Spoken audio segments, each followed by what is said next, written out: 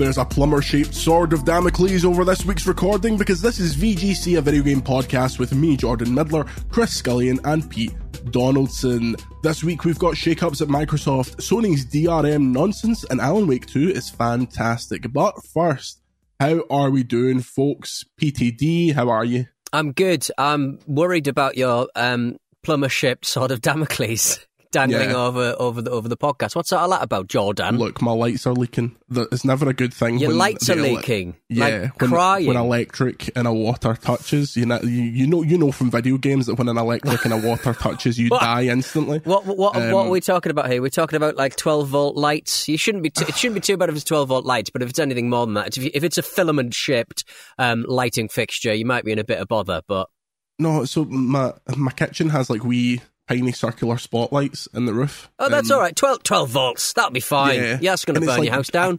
It's like a tiny dribble, like it's a drip every half an hour, but cumulatively, it's just not what you want to see. It's not. Yeah, it's not welcome. And I worry. I think your plumber is a dino rod plumber. I'm just a bit worried because that's how Dennis Nielsen got caught.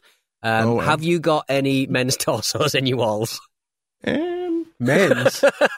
Sorry, why am I even drawing a line Are we cutting there? it off at torso or Did you? Well, what colour is the water coming out of the ceiling? It's actually like it's all right. The problem is the bath is very full, and so they sent out somebody yesterday who basically looked at it and was like, no chance. I need to send someone above my pay grade. And I was like, you could have described the issue to you. You could have just ascertained that. So what? That you needed someone. So did you say the bath was full? So like your bath is constantly full? Like just empty out. The bath takes like 4 days to drain because there's so many body parts in it. But that is like apparently causing untold chaos to the lighting fixtures of this home. Look, it's a home in Paisley built sometime in the 1910s. So you could have just stopped it as a home in Paisley. Yeah, exactly. The entire floor is like a waterbed. If you can't secure your house for water damage in Scotland, what can you do? Good God, Chris, what's the most dangerous element of your home? Probably just now, like the general air, because like my wife and daughter have had a really bad coughing spell for 3 weeks, and it's suddenly stopping, and now I've caught it. So, like, basically, there's just droplets all over the entire atmosphere that's just killing us all. Not really. We just got a bad cough, but it feels like that way. So I might have to have judicial use of the mute button during this podcast while I cough my guts up.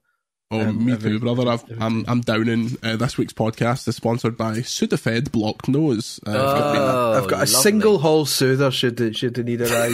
Is that unwrapped on your desk? It's partially wrapped so that I can unwrap it one-handed. Nice. I love the preparation here. We've got a man off his head on pseudoephedrine. We've got Chris with a half-wrapped hall soother. I'm the fittest guy on this podcast. Yeah. Yes, I never get to say that.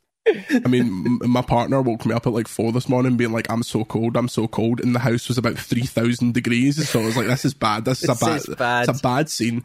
The house is flooding, the electrics are all watered, it's going to shit, but don't worry. Don't worry. Podcast will continue. Even if Dinah Rod is sitting in my chair, Dennis Roderick, he will be here to read out the headlines, such as former PlayStation boss says it's criminal the industry isn't doing more to preserve games. This was from Big Sean Layden, the former PlayStation executive.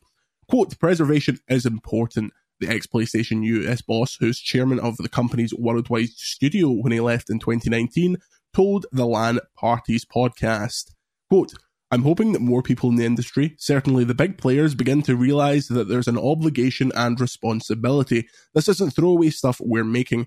This is stuff that should be around for a long time because future generations will enjoy it in the same way that we have, and it's criminal we're not doing more to protect it. Xbox boss Phil Spencer recently said he'd like to find ways to ensure that hundreds of Xbox 360 titles aren't lost when the console's digital store closes next year, although users will still be able to re-download their previous purchases for the foreseeable future. After July 29, 2024, get that in your diary, it will no longer be possible to buy any more games or DLC from the Xbox 360 marketplace. Some VGC analysis from our very own stats man himself, Chris Scullion, shows that around 220 of them will essentially disappear forever. Back to Sony. In March 2021, Sony announced plans to close the PS3, Vita, PSP digital stores, and news that was met with widespread backlash, and that's putting it democratically, due to the number of digital-only games. The platform holder made a U-turn the following month.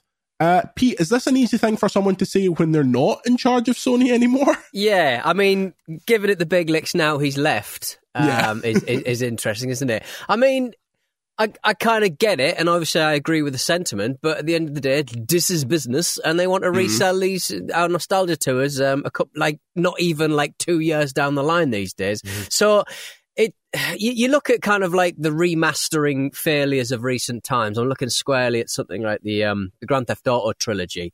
A classic. A lot of those characters were probably polygonally kind of rounded off using some kind of artificial intelligence. I mean, it's pretty broad stroke stuff, wasn't it? Yeah. So I just think they should give us a big red button on the front of our consoles that costs 30 quid to press each time.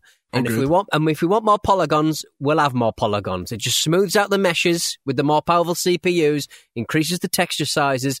Just stop spending time reselling the thing you sold us about 2 or 3 years ago, like we're all big dum-dums.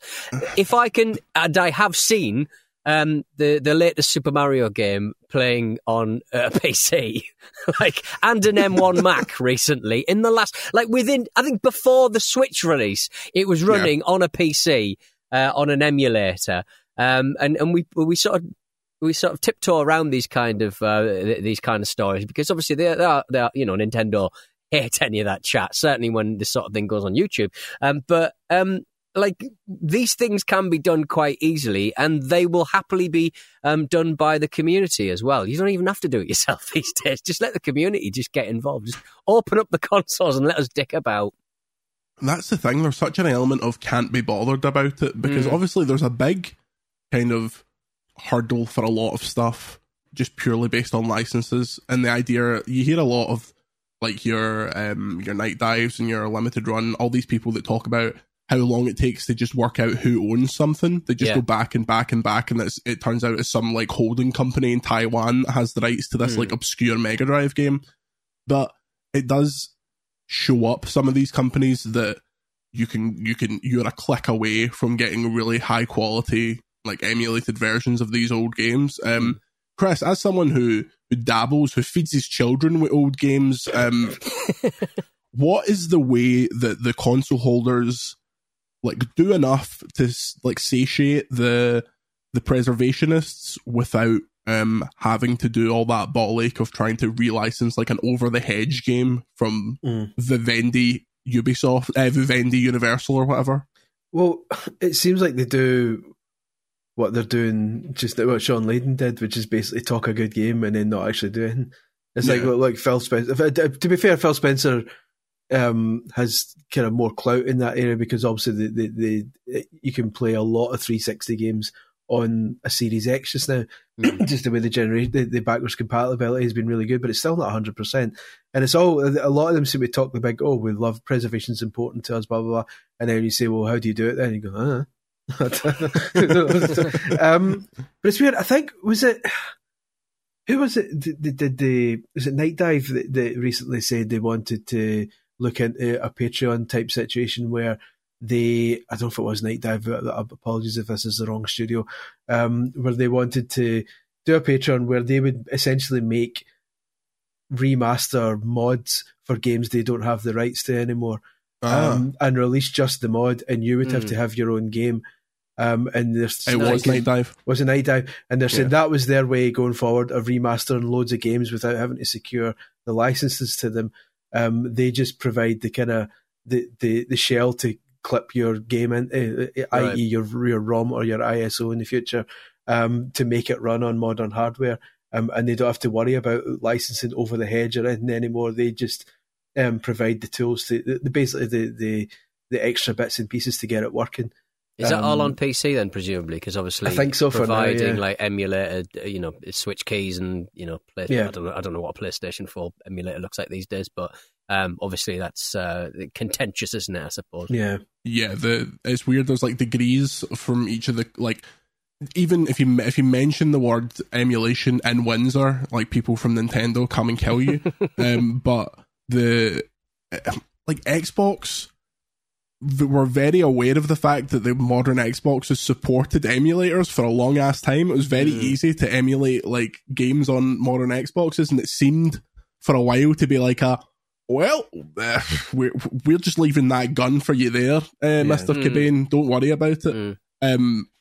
Whereas PlayStation is much more release a new software update constantly. It took a long time for the PS3 to be cracked. The PS4 is now cracked. Like you can Bloodborne runs on PC, all that crap. But yeah, it's a situation that I don't think is ever solved on consoles, and it feels like something that will be kind of perennially the hobby of like enthusiasts. Some of it works itself out because consoles are you hope that going forward, everything, the PS3 is like the cutoff. It's like this weird area where before that stuff was backwards compatible up to the PS3, and you could play everything on your PS3. PS3 generation is this weird nebulous no-go zone because they made it out of the worst like hardware possible. the cell processor. It's going to be in your fridge. It's going to be you're going to be able to play Pain on your fridge. You're going to be able to play MotorStorm Apocalypse on your fridge. But then PlayStation 4, PlayStation 5, it's the same ecosystem. You can play. It's like 99.7% of the PlayStation 4 games run on PS5. Right. What are those kinky ones, though, that don't? I want to know. I want to play those. I know, what is that? Is that ones like Guitar Heroes and stuff, or like Rock Bands that need like, no, that stuff works. Is it? All that USB, stuff works. suppose, isn't it? Or is it maybe like ones that will use other peripherals then, like the camera and all that kind of stuff? So I think it's even weirder stuff than that. So obviously there's the ones that like Densha to Go Train Simulator or something. There's that weird train controller. There are 6 PS4 games that are not backwards compatible. You're listening? Afro Samurai 2, Revenge of Kuma Volume 1, obviously. No wonder. Well, it really pushed the very capabilities of the process, didn't it? Yeah. Hitman Go Definitive Edition, which is a shame because Hitman Go is a good wee game. A turn-based, like, kind of 2D, like, isometric job, right? Just Deal With It, which is a title that I'm not familiar with. That, for some reason, goes beyond the power of 80 teraflops. Robinson the Journey, Shadwen, and is Robinson the Journey about how Andy set up VGC? All right, mate, welcome to Robinson the Journey. I've got another meeting with an accountant. Press start, you fucking mug. So yeah, it's a situation that you hope is sorted for like modern stuff, but there is just a weird nebulous part of it that will never be sorted out. Chris, today, talking PlayStation specifically, how many people in PlayStation right now are working on trying to sort the PS3 mess? 7. 7? No, that's high. I don't know. It's a weird one. It's like I'm still not. I'm not massively in love with Sony's retro output, like in terms. Oh of, God, I know. Crap, like when they were pushing the new PS Plus tiers, they're like, "Oh, we are going to get lots of classic games." You're like, all right. And it's not been lots of classic games. Do you want the PSP version of Tekken 6? Because we've got that for Do I? and then like stuff like it just seems so kind of haphazard. Like some of them have trophies and some of them don't. And it's like, well, what determines whether a game, like I love Ridge Racer Type 4 and I'm glad it's on there, and that's probably the one game I'm playing most on my PS5 more than anything else just now is the PS1 Ridge Racer Type 4, but it's got no trophies, and it's like, well, why does that not have trophies? And that weird one where you have to stop the big blocks falling on you, like Kurushi or whatever it's called, it's got trophies. It's like, all right, cheers. It's just weird. It's just, it seems really haphazard, and it just seems as if every now and then I'll just chuck another one on to keep them happy. Right. And it's like there's so many classics there that just haven't been touched, and it's like, what's going on? Like, are these coming, or is this going to be staggered out over a decade? It's just like, I don't know, it's don't worry, Chris. If you're a preservationist, just buy the disc version of any game you want to play, because you'll be able to use those discs forever. Wait, what? Headline number 2, the PlayStation 5's optical disc drive requires an internet connection to connect. The upcoming optional disc drive for the PlayStation 5 will require internet connection to pair for the first time. This was spotted as all of these horrible bits of news are, they're spotted in the back of the box for the upcoming Modern Warfare 3 PS5 Slim bundle. Players who purchase the new model with the optional disk drive will be required to connect to the internet when pairing it to a machine for the first time. Look, this is a headline that is obviously very scary, but it's more than likely just a very quick firmware pairing to make sure that it's a legitimate PS5 hard drive. If that's all it is, I don't think there's too much of a problem. But Chris, you looked more into this, and it seems that there's more to this than just a wee quick download. Yeah, it's a weird one. I don't think it's necessarily a massive issue either, because you would hope that the problem here is you're looking 15 years down the line at when PS5s no longer connect online, maybe even longer than that further down the line. And at that point, if you happen to have a brand new disk drive, it won't work because it can't connect online. So that's the issue we're looking at here, is so far down the future. But yeah, it appears that it's to do with every console, even now, like current PS4, PS5, and the Xbox consoles have a pairing thing where the disk drive, each disk drive and console, when they're first used together, they make this pairing that can't be broken, and it's an individual, unique kind of handshake between those two. So I think Wired a few years ago took apart two PS5s and swapped their disk drives over, and they wouldn't work because they specifically work with those the original console that was provided with. So I'm assuming, and apparently it's for piracy reasons. It's to stop people tampering with it. Also stops repairs. It means you can't fix your hard drive. Pete making his own disk drive and trying to fit it into the PlayStation 5. Frankenstein Pete. Just want to take the DVD player out of my car. I discovered this week that my car had a DVD option. Which was bizarre, and I went past and the only DVD that I own is season 2, disc 3 of House.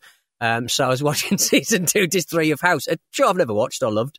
In the car, so I was good. Stationary only. I was going to say that seems like a slight hazard. I used to think that cars with screens in the back of the driver and passenger seat for kids to watch was the most American opulent thing in the world. Massively, and then you go back and see that, and it's like a screen about the size of like an iPhone 3, and you can barely the viewing angles are really severe as well. Yeah, but here's the big story. This is me getting my crystal ball out, giving it a good buff. This is going to be your story when these come out. This will be the big story. Is that you cannot. This is a guess. I'm not stating this for a fact, but the way this sounds like the pairing works, you will not be able to take a disk drive out of your PS5. These external drives, once you've connected to a PS5, it's stuck to that one. You can't take it out and put it in another one because the pairing will have already been done. That's my guess. So the big bombshell story you're going to get is, oh, me and my friend both bought a digital PS5 and we can't share the disk drive between us because when I take it out of mine's, it's stuck to mine's and won't acknowledge his. So that'll be the thing that... There's a lot of kind of use cases that obviously, if you're like the CEO of PlayStation, you just be like, oh, come on, how many of you are actually doing any of this shit? Pete, you'd be surprised. The absolute mouth breathers in our comments. They'll be like, this is the kind of thing that I was desperate to do. I understand it, but all of the crimes of like preserving, allowing the preservation of hardware, I mean, this is down a list somewhere. But maybe at some point they'll release some bit of firmware at the end of the life cycle of the PS5 that sort of goes, look, go free, use the PS, plug it into your car, I don't care. Yeah. So at the end of the day, there are many millions of PlayStation 5s out there with disk drives in them. So like if in the very, very, very worst case scenario, 20 years down the line, you buy an external drive for a PS5 and it doesn't work, I'm sure you can track down another PS5 that's got a disk drive in it. You're not going to. This isn't a Van Gogh Pikachu card, mate. There's plenty of them. Chris, how easy do you think it will be to convince Andy to let us buy 2 PS5 Slims and a load of disk drives just to test this? Just to test. I think it would be easier giving 5 out of 5 to DreamWorks kart racing. VGC gives 5 out of 5 to everything, especially if I'm reviewing it. Next story. Ubisoft has delayed a large game thought to be Star Wars Outlaws to the next fiscal year. This large game was previously planned to be released by the end of March 2024. The publisher noted the delay in its financial reports for the first half of the fiscal year. Although it didn't specifically name the game, it's generally believed that it's referring to Star Wars Outlaws, which was revealed earlier this year. The overperformance in Q2 and the current positive momentum of Ubisoft's brands, oh god, I hate reading this shit, build confidence for the rest of the year. The company can therefore confirm its announced guidance of a strong top-line growth and non-IFRS operating income of approximately 400 million euros. That's what I thought it was. Without releasing the other large game it had initially planned to launch during the last quarter of the current fiscal year. The company has decided to launch this other large game in financial year 24-25 so as to maximize its value creation. Do you want me to anti-bullshit that for you? Tell me. So I'd listened to the scintillating financial call last night. And sorry to stop you there, Chris, but the Ubisoft still conduct their financial calls while Yves Guillemot's like in the bathroom, because everyone I listen to quality's is like, atrocious. We're going to delay Star Wars to next year. The quality's atrocious. Wasn't speaking of bathrooms, wasn't there an Alan Wake writer who did an entire Zoom interview? You see his bog in the background, which I very much enjoyed. But yeah, so basically the gist of it, their spin on it, and again, this is them talking in a financial thing, and like obviously during a lot of these financial calls, they put the best kind of possible spin on these things to sound good.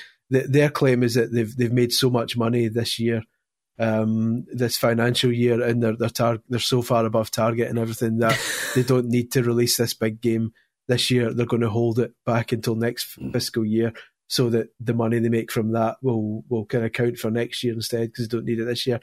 From what has been gathered in the past, like Kotaku reported on it earlier in the year, basically saying that Star Wars Outlaws could be this fiscal year, but it's probably a big ask and it'll probably get put back. So it seems like it's been delayed because it's not ready yet. But the spin is everything's fine. We just don't need it this year. We'll hold it back next year when the financial results.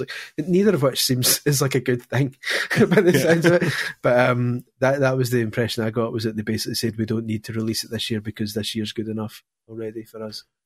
You also get the impression that this is their big Star Wars game, that it has to be a banger. Like Ubisoft have kind of just been coasting. Like, I really liked Assassin's Creed Mirage, but it hasn't seemed to set the world on fire, and it's like a kind of minor game that was meant to be DLC kind of thing. So I think Outlaws looks cool. It's like it's an area of the Star Wars kind of lore that or a type of Star Wars game that isn't really getting made at the minute, which is interesting. Pete, I've got devastating news. We still don't know when Skull and Bones is coming out. How does that affect you personally? It's every week, Skull and Bones news, isn't it? Every week. There will be a wonderful book exclusively. I'm sure Jason Schreier's on it already. There will be a book exclusive about the governmental machinations that resulted in Skull and Bones. What is the story of Skull and Bones? It's been in development hell for such a long time. From all indications, it's all a bit of a mess. So this all starts when Assassin's Creed 4 Black Flag's released, and people are like, oh, the pirate combat in this is cool. Somewhere in Ubisoft are like, okay, let's wait 3 years, then announce a game that is just the pirate combat from Assassin's Creed 4 Black Flag. In the meantime, the pirate combat in Black Flag and subsequent Assassin's Creed games is steadily phased out because people are getting bored of it. Right. Flash forward about 10 years, it's still not been released. It comes out that it's likely due to allegedly a deal with the Singapore government, meaning that they've poured a lot of money into it, so it has to be released. Yes, so Ubisoft can't just shoot it in the back of the head. And it's on course for the first ever VGC 0 star. I just like I'm an expert in game development, so I know exactly how games are put together. I just don't understand how it's taken this long to load up Assassin's Creed 4 and just delete the land. Because that is basically all they should have done. I don't understand. It's probably like the whole. Remember, like Assassin's Creed was kind of beset with quite big, weird waves. Like the waves would be absolutely massive. Maybe they're just trying to iron all that out. I think they got to the point where they were like, oh, we're not going to let you control the pirates, and the best part of the ship combat was when you got alongside another ship and you like swung on. Exactly, that's what it was all building towards, was you getting on and kicking your head in, and then if you can't do that, then what's the point? Speaking of development hell, did you see that somebody? I've got like a mate who works in kind of like, you know, for a video game kind of media company, who was doing some promotional material for the video game. Is it Skylines, the new City Skylines 2, the new game, and it wasn't running particularly well pre-release, and you know they were saying, you know, patch is going to sort it out. But this morning, somebody sort of revealed, and I've got it up on the screen here, so you might. Yes, this was in my queue to do as a story later today. It's running a bit poorly at different times, and someone's noticed that there doesn't seem to be any sort of level of detail on the little pedestrians, of which there are millions in this game. They've all got perfectly modelled teeth, and it doesn't seem to be any reduction of detail as you get further and further away from them. So no wonder this game is running like a nightmarish hellscape. Because everyone's got teeth. These PCs are trying to run a game where every single thousands of Naughty Dog quality NPCs are running about this street. Enjoyable. I love stuff like that. One of the headlines pre-release was like City Skylines 2 is a return to SimCity 2013, and I was like, oh great, so the company behind it's going to get absorbed by EA and shut down any minute now. I mean, these are basics. I even know that. You know, that's why, you know, I did low polygon modelling at university, and even I know that. I absolutely adore stuff like that. Yeah, it's Skull and Bones. I'm desperate to see. That is a game. I've been invited to about 7 closed betas for that game, and I'm like, no, I want to see it in its truest form when the artist is ready. That's either going to be a disaster or it's actually going to be fantastic. And I'm leaning towards the former, but like it may just be that this game has been optimized to such a degree now that it's actually golden. But you're saying it could be some buried treasure. I'm saying that, and hopefully it won't get too many pieces of hate. Nice, good. Like it, Chris. Thanks. That's a good joke. I appreciate it. Final story before the break. Exciting news for massive weebs. Thank God we've got Pete on the podcast. Like a Dragon Infinite Wealth has an Animal Crossing style island sub-game. Sega in all their majesty have released a new trailer for Like a Dragon Infinite Wealth, which is out in January, and it has an Animal Crossing game in it. Quote, too many street punks getting you down. Time for the getaway you deserve. Dondoko Island is the destination for you, reads the synopsis of the new trailer released on Wednesday. Speaking to Xbox.com, RGG studio producer Hiroyuki Sakamoto revealed that Dondoko Island is unlocked partway through the campaign and is independent of the main story. I'm shocked. Players will be able to gather materials on the island by fishing or clearing trash, purchase or craft furniture, and customize their own home. Pete, the Yakuza series seems built for you, not only due to the fact that you look like a member of the Yakuza. There we go. Hell yeah. Right on There's cue. Me dressed as Goro Majima from the series without the eye patch.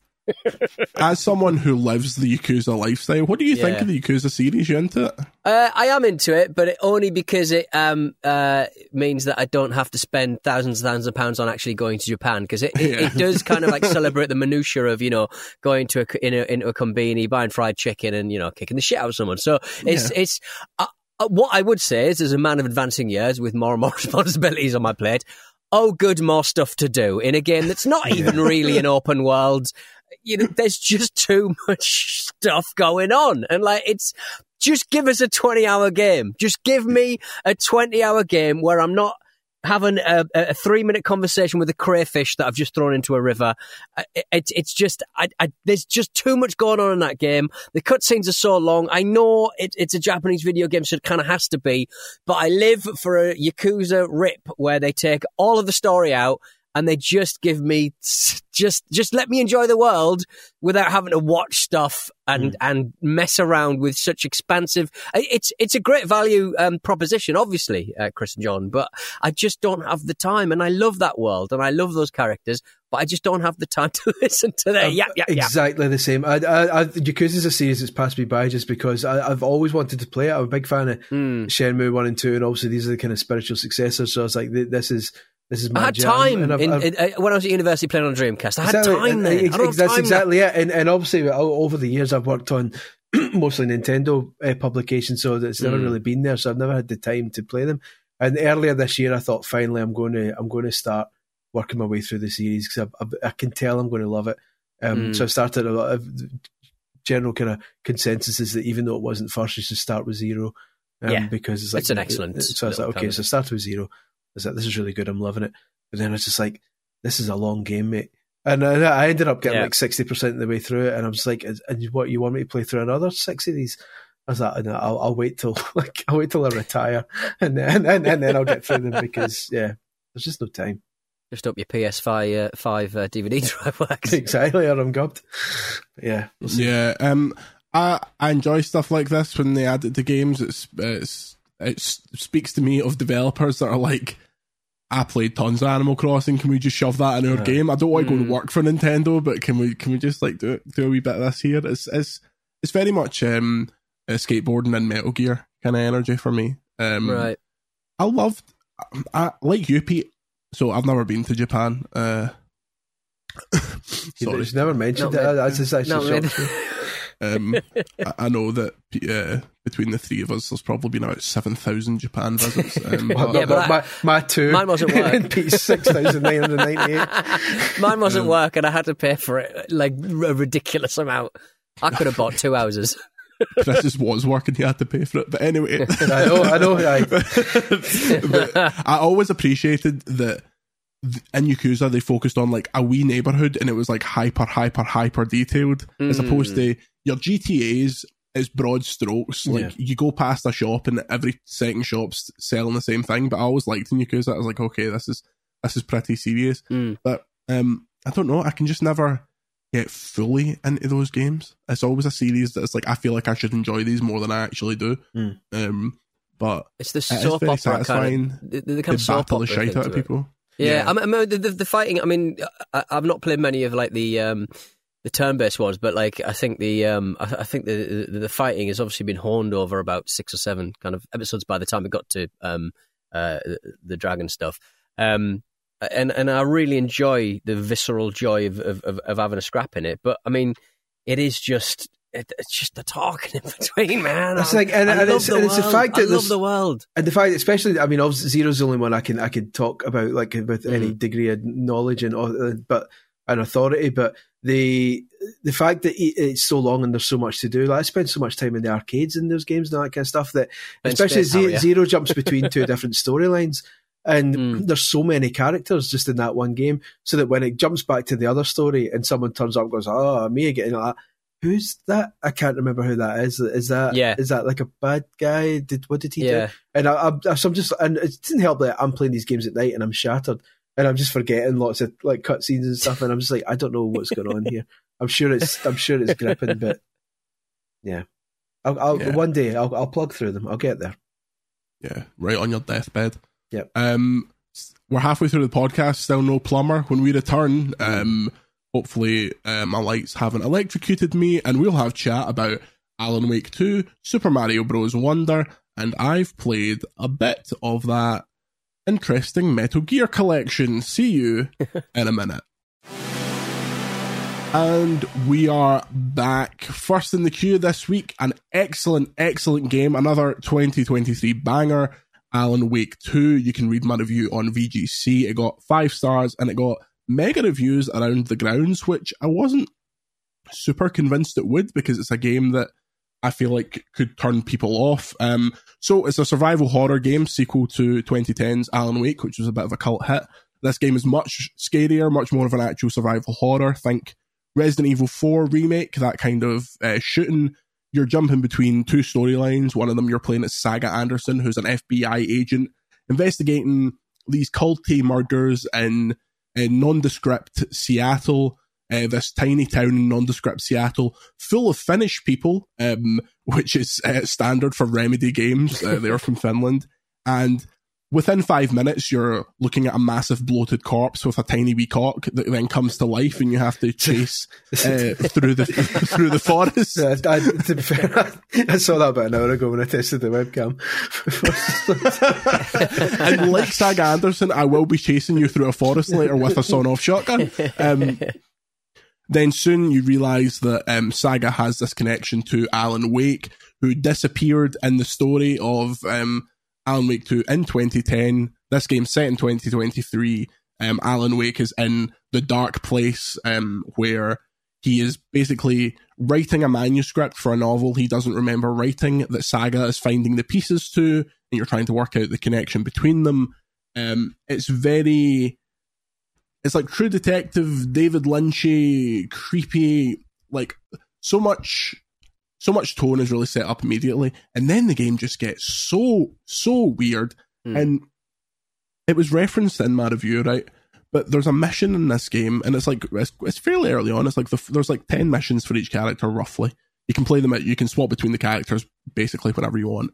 The fourth Alan mission, it started up, and I was just like sitting there with the most lobotomized look on my face, because it does something that when you start it, you're like, oh, why is the mission called this? This seems strange. And then it's one of those moments where you're like, a game company has to have confidence that they are making the best game they have ever made to do something like this. Like, they have to be so sure that the audience is going to stick with them and travel through this and get to the other side of it.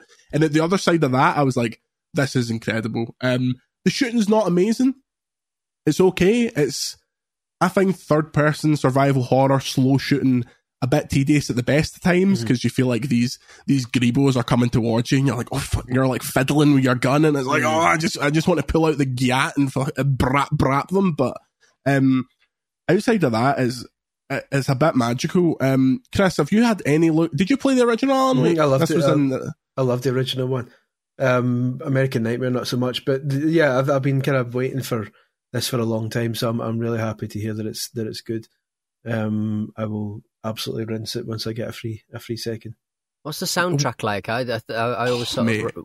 It's banging. Yeah. Every chapter ends with a new song, a new custom made song that reflects on the events of the last chapter. It's so good. Me and my partner have just been walking about in the house going like, I follow you into the dark, dark, dark, dark. Like all this weird like Scandi pop that's in it. It's like, they love the fact that they're Finnish. They are so obsessed with the fact that they're Finnish. It's fantastic. It also connects to the other games in the Remedy verse. Like the Federal Bureau of Control from Control is in the game. Right, okay. The creepy janitor from Control, who you meet within 5 minutes, is also in the game singing this like slowed down jazz version of a death metal song. Like it's so weird, but it takes itself seriously, but it also is willing to be like really funny and really like daft. It's also really scary. Like the amount they do a lot of like real filmed versions of the actors that are Alan and just to correct myself. And I didn't know this. The voice of Alan Wake and the face of Alan Wake is not the same guy. I didn't know this until like very recently, because when you see the footage of the Alan Wake physical actor and he's lip syncing to this guy's voice, it looks great. Like it looks like it's that guy. But they have used this to occasionally put in shots of the real actor for Alan Wake mutilated. Like it looks like he's been like curb stomped with like his brain splattered, and it will just flash up for a frame, but you see it, and it's right in front of your face, and you're like, what is happening here? So it's you can go and read the reviews around the grounds. It was Chris, were you surprised with how like, I mean, it's sitting at 92 on PC, because that first game it was enjoyed, but it wasn't 75, wasn't it? Really, it was it was in that kind of area. It was like a 7-8 out of 10, whereas this one is like Jesus Christ. I'm slightly surprised, but it's a pleasant surprise. I mean, I'm one of the people who loved Quantum Break more than most people did. Even this, again, despite its kind of rubbish gunplay, but by all accounts, I've still not got around to playing Control yet, but by all accounts, it's very good. So it did feel like it was going to be good. I just wasn't expecting it to be this good. But I suppose when you've got an IP like Alan Wake that people have been desperate for a sequel for over a decade, that you're going to put that wee extra bit of extra care and attention in this, basically, is the result, is what appears to be Remedy's best game yet. And I'm well up for it. I don't like a jump scare, so I hear apparently there's jump scares in it, but fucked. Other than that, I'll put up with them. I'll put up with them to go through. Friend of the show, Jade King, put up on Twitter a jump scare from the game where she had her mic like active when it happened, and it's a banger. It does feel like you can see the elements of all of Remedy's games building up to doing this one, and it's so satisfying to like follow a company like that right up. It feels a lot like Jordan Midlow's Game of Eternity, Returnal, where you could feel like the bits before it build up to what they were doing now. Another developer from Finland, greatest country in the world for development and for rock music. I love Finland. It's just one of those places. It's not quite Russia. It's not quite, the rest of Scandinavia. It's just, they're just pissing about on their own. Love it. Yeah, always absolutely wrecked. This inspired me to look at flights to Finland, and you have to go to Schiphol airport for all of them. But one of them was like, do you want to take a 25-hour return flight where you basically spend a day and a half in Paris? I was like, I could walk home quicker than that. Yeah. Paris is not nice. I would have agreed with you because the last but one time I went, I did have an Airbnb that when you flushed the toilet, human shit came out of the shower, the trough. But then last year, I just had a really nice weekend in Paris, and I was like, didn't expect this. I mean, the gilets jaunes were running around, throwing firebombs and stuff, but other than that, as if you weren't part of that, or as if you weren't looking at it like, oh, back in my youth, I'd have been right in there. Don't care what the cause is, but I would have put on a balaclava and thrown a Molotov just for the thrill of it. It's an absolutely cracking game, and we obviously talked a lot pre-release about the fact that it's not coming out physically. There are so many things in that game that would have made a cool physical edition of it. Like, Alan is obviously an author, so he publishes books, and like you could just see a deluxe edition that is like the book with like the game in the middle of it. Like also, a hidden file in a cake. Yeah. Remedy creative director Sam Lake, face of Alan Wake, not face of Alan Wake, face of Max Payne, is in the game, and he plays Alex Casey, who is the protagonist of Alan Wake's books in Alan Wake's universe, but in Saga's universe, he's also Alex Casey, but he's her partner at the FBI. And there's moments in this game that I'm just like, Sam Lake is just having the time of his life, man. Like, he's just... It kind of reminds me of. Do you remember that there was an Amiga and PC graphic adventure called Dreamweb? I think it was I'm thinking of Dreamweb, or am I thinking of Darkseid? The H.R. Giger one with Alien. H.R. Giger one. They spent so much money on getting celebrated aliens artist Giger involved that they reportedly couldn't afford any actors for this kind of like mixed media kind of FMV. Graphic adventure, and so they just got the one of the programmers to star in a donkey jacket and a big old moustache, and he was dreadful in it. It was inexplicably quite popular. They made a second game, but it was absolutely atrocious. Well worth picking out. A bit of Darkseid. I desperately wanted to love that game, but like it was so difficult. Like, it was a point-and-click adventure. One, you go up to like constantly eating aspirins. You go up to, you go up to a mirror right at the very start, and just like he turns into an alien for no reason. You're like, oh, okay, cool. And the man looks like such a loser in it. It's brilliant. I've received 2 text messages from journalist pals basically telling me I'm doing a spoiler cast on this, so on Alan Wake 2, so keep your ears peeled, and we'll get onto that. It's not the longest game in the world, which is also a nice thing. It's like a 10 to 15er if you're getting like moderately stuck. The community manager, or I'm not actually sure if he's I don't think he's community manager, he's He's the communications director. Sorry, that's a different job entirely. For Remedy, was like, I sat down and played it in one day. And obviously, if you know what you're doing, you could probably do that. But it gives you an idea of what kind of length you're working with here. Next up, last night, I played just a little bit of Super Mario Bros. Wonder. I got it from Smith's, and I don't know if it's still the case, but it was only £40 in Smith's, which for a Nintendo game feels like free. It's brilliant. It's just so good. Like, it feels weird talking about a Nintendo game because it's like, oh yeah, they've just done another one of these. Like, they just have the Mario stuff that's so down pat, and it's massively charming. It's obviously not hard yet because I've just started it, but I did die because I was too busy listening to the piranha plants sing, which I thought was really, really devious. Also, if you kill the piranha plants, they stop singing, like it's Rock Band or something. Like, it takes that track away. So it's harrowing. I'd rather die than stop a piranha plant singing. Chris, you mentioned the other day that you're saving this for the end of your current slog. Are you itching? I'm itching, and spoilers about piranha plants aren't helping the matter. And that was in promotional material. Yeah, but I've avoided everything. I've seen nothing. I've like no. He does not exist. I've done like 2 news stories on it. Mario who? Mario, but then his own brain. So they have it spoiled by someone who calls it Mario Bros as well. It's just even more of a knife in the heart. Like, there's a dot at the end of brothers for a reason. So with the Mario Brothers, exactly. There's people who say Smash Bros. That do you say that as well? I say Smash Bros. It's not as good. Bros aren't in it. there's no pop stars in it at all. Super Smash Wham. I can't wait for it. I got it at Curry's. We're doing it for $37 if you pre-ordered it with like a voucher, which was ridiculous. So I was like, okay. But it's sitting here like still sealed, like waiting to crack it open. As soon as my Game Boy book's finished, I'm diving on it. That's my kind of prize. You just released a book for crying out loud, Chris. I know, but it's a factory line here of books. He's perennially writing. As soon as it's done, that's my reward for finishing it. Basically, that's my motivation, and for getting through the umpteenth Game Boy Color shit console port. Pete, you a Mario man?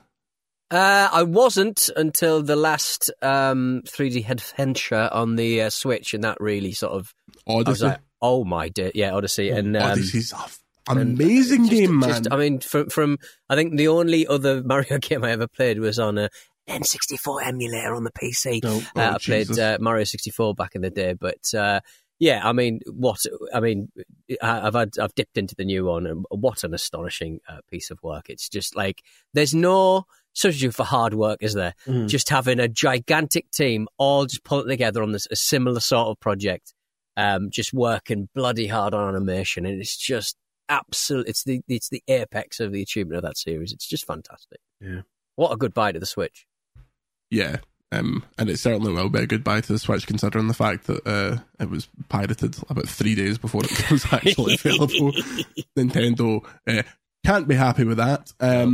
Very briefly, I've also been playing Metal Gear Solid: The Master Collection. To the surprise of no one, Konami have filed this out their arse. It is a lazy collection of 3 brilliant games with minor bonus content, and it feels like PC bilinear filtering options. there's your extra options.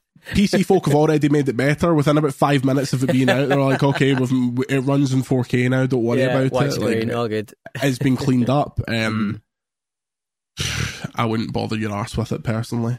Very finally, before we go, last story here. Electronic music artists, VGC's down with the kids, Chasing Status will headline a secret London gig to celebrate the launch of Call of Duty Modern Warfare 3. This led me to ask, what have Chasing Status got to do with? Do you think they were trying to get Jason Statham and they heard it wrong? It's confused it, yeah. I mean, I would say that Chasing Status are very much, I mean, weirdly, for a rock music station, Absolute Radio, Chasing Status was my first interview I ever did in a camper van at the Isle of Wight Festival. Nice enough lads, but very late noughties act, you would say, for a very late noughties game. It was nice. So maybe it's Chase or Status. Chase or Status. I just remember we all had denim jackets on. Sorry, not denim jackets, denim shirts on. So, no good. I couldn't tell you. Is that their second name? Was it like a cannon and ball situation? Maybe, was it like Bobby possibly, Status and Johnny Chase? Like, Wheel, I don't remember any of the research I did for that. I think Chase and Status was first. The Las Vegas was second. R.I.P. I'm not too familiar with Chase and Status. Like, could you identify them? Like, would you know which one is Chase and which one's Status? Unless they were wearing denim shirts, I might have a chance. It's not like Milli Vanilli. The old memory. Yeah, exactly. Chase and Status could come up to Pete in the street and stab him to ribbons, and he would have no idea who it was. No, he would just walk away and be like, "Sorry, mate, what was that?" I'd sound like I would have bigger fish to fry. I've just been stabbed to bits, John.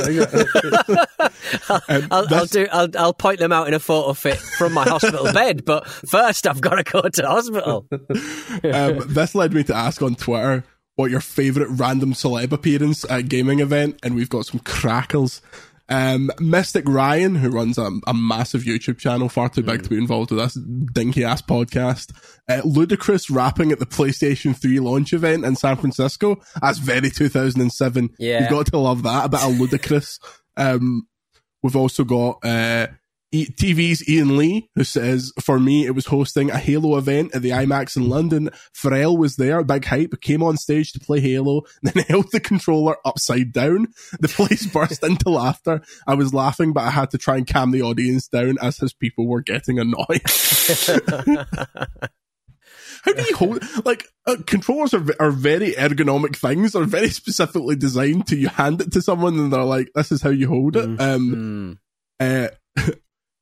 Tim says E3 2004 when Steven Spielberg dropped in to play Ubisoft's Brothers in Arms. I'm sure he loved that. A lot of shouts for the classic Nintendo GameCube launch event where Jason Alexander, George Costanza was there. Just Google GameCube launch event. There's some amazing everyone you can think of was at that. Like, I've in my head there are images that will never disappear, like from that event, like, because we used to always share them about a Fish and Terror magazine every now and then, saying, "Do you remember this?" Like, there's one of Alan Cumming like holding a GameCube for no reason. There's one of Bob Odenkirk, who people now know as like Saul Goodman, and David Cross from Arrested Development, like playing Smash Brothers. There's one of like Philip Seymour Hoffman, God rest him, sitting playing the Star Wars one. Rogue Squad. I think it's an Instagram account that finds all of these kind of like video game attending sort of images, because there's always, it's not like the top tier, it is like your kind of like B grade, the members of Five playing something or other like 10 years after they were famous. I remember, Chris, were you at the Wii launch in London where it was Tim Henman and Greg Rosensky having a game of tennis, playing like they just had a big tennis match. Well, not tennis match. They hit a couple of balls slowly across a net, and then the walls kind of pulled back, and we all got to go in and play with the Wii. I think I still got that watch somewhere, the Wii watch. Yeah. Mine's still upstairs somewhere as well. It's like waiting keep for checking eBay. Nothing worth. No. Absolutely not nothing. Worth anything at all. That was the glorious. Iwata was at that as well, which is surprising. I found old photos of it. I forgot Iwata was at that event. God rest him. God rest him indeed. My favourite one of these, and I've dug out the original news article from the time, because it really is a capsule of 2002 PR stunts, was when Des Lynam dyed his moustache purple for Super Mario Sunshine, a game Des Lynam famously loves. and it was reported in the Irish Examiner, and I've got the story here. 4th of October 2002. It says, suave football presenter Des Lynam turned heads today after dyeing his trademark moustache purple. The silver-haired host of the ITV's The Premiership was chosen by video game giant Nintendo to mark the launch of his latest game, Super Mario Sunshine. And it says, sporting a purple moustache to match the colour of Nintendo's latest console, the GameCube. In case you're wondering why his moustache was purple, the presenter said, I am pleased that the true worth of my moustache has finally been realised. It's something I've worn proudly for years, despite what fashions have come and gone. I consider Mario a long-serving brother-in-arms, and long may we both wear our fine facial hair with pride. And then that's a not bad impression. Just a generic English accent. And then Nintendo announced that it sponsored Lionel's moustache for a year as part of it, whatever that means. But I'm sure he didn't keep it purple for a full year. I'm sure that didn't happen.